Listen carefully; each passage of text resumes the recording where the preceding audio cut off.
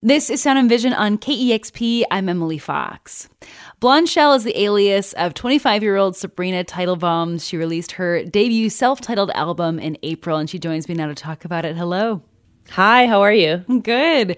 So much of this record is recognizing toxic relationships and this desire for external approval. Like you sing about getting saved from the validation of some dude's gaze.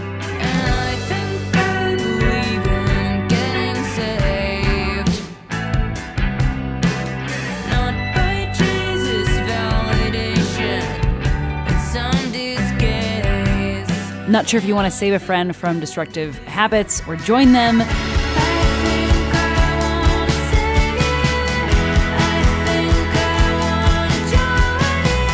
worrying about what a friend is thinking of what you have to say. Watching her mouth, wondering what she thinks of what I'm talking about.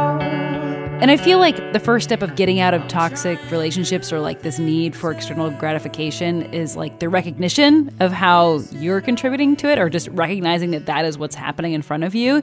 And I'm curious if the process of writing this record and you calling things out has impacted the types of people you bring into your life or how you interact within your own relationships. Yeah, that's a good question. It's hard to know because it sort of feels like a chicken or the egg kind of thing where I'm like, okay, was I writing about that stuff because I was ready to move on from it, or did writing about it help me move on from it? So I think it's a little bit of both. And the way that I write is kind of stream of consciousness. So it wasn't like, okay, I'm so frustrated, I want to sit down and write a song about my relationships. It was just like, I'm having these feelings, I need to write a song. And then that's kind of what came out. So I think I probably realized some stuff through the writing process. Mm-hmm. And also like getting more comfortable with saying those things out loud through releasing the songs and having everyone hear them who I know and playing shows. Like saying these things out loud in front of people, I think has helped me kind of internalize it. Blondshell got sober in 2020. You can hear that reflected in her songs Dangerous,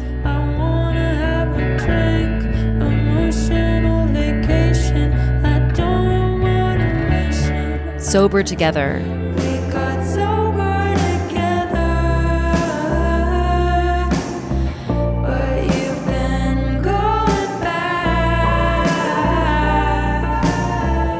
and I can't blame you, it's in the blood, part of the disease is giving up, and Olympus. I wanna save myself, you part of my addiction. I asked her specifically about the song Olympus and what it feels like to hear these songs and lyrics today.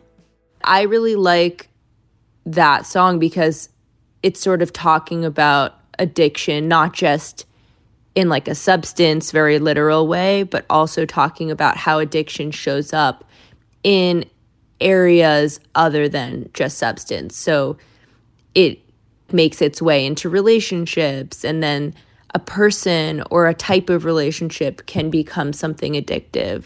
And I think with that song, I like thinking of it a bit as a metaphor now. Yeah, definitely. Well, I'm curious, is there a particular song on this record that you are especially proud of? I'm proud of Sepsis because I feel like it kind of summarizes everything. I'm grateful to have the record out and have it as like just a piece of my life that I can, if I get close with people, if I have like kids in however many years, I can be like, look, this was my life when I was 24 and writing these songs. Like, this is a really accurate snapshot of what my life looked like. And it's messy and it can be fun. And I'm proud of Sepsis because it feels like if I just could show one and it would still accurately show that time in my life, I think it would be Sepsis. Sort of sums it up. He wears a front-facing cap. The sex is almost always bad. I don't care 'cause I'm in love. I don't know him well enough. What am I projecting? He's gonna start infecting my life. It'll hit all sepsis. I mean, you're still like fairly young, and this album I feel like is taking off. I mean, what do you feel like you're learning about how to navigate the music industry right now? I'm learning a lot. It's sort of like a crash course, which I think is cool.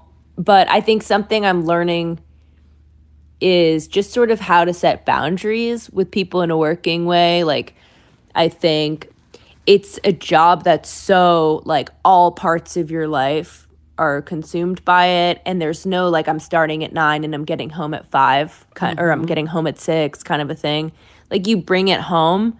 So I think the biggest thing I'm learning is just, like, when do I want to just, like, turn my brain off from music? I think people who want to be musicians grow up, like, it's just, you think of it as your personal life, but then at some point it becomes your work life, and just trying to, like, reconcile those things.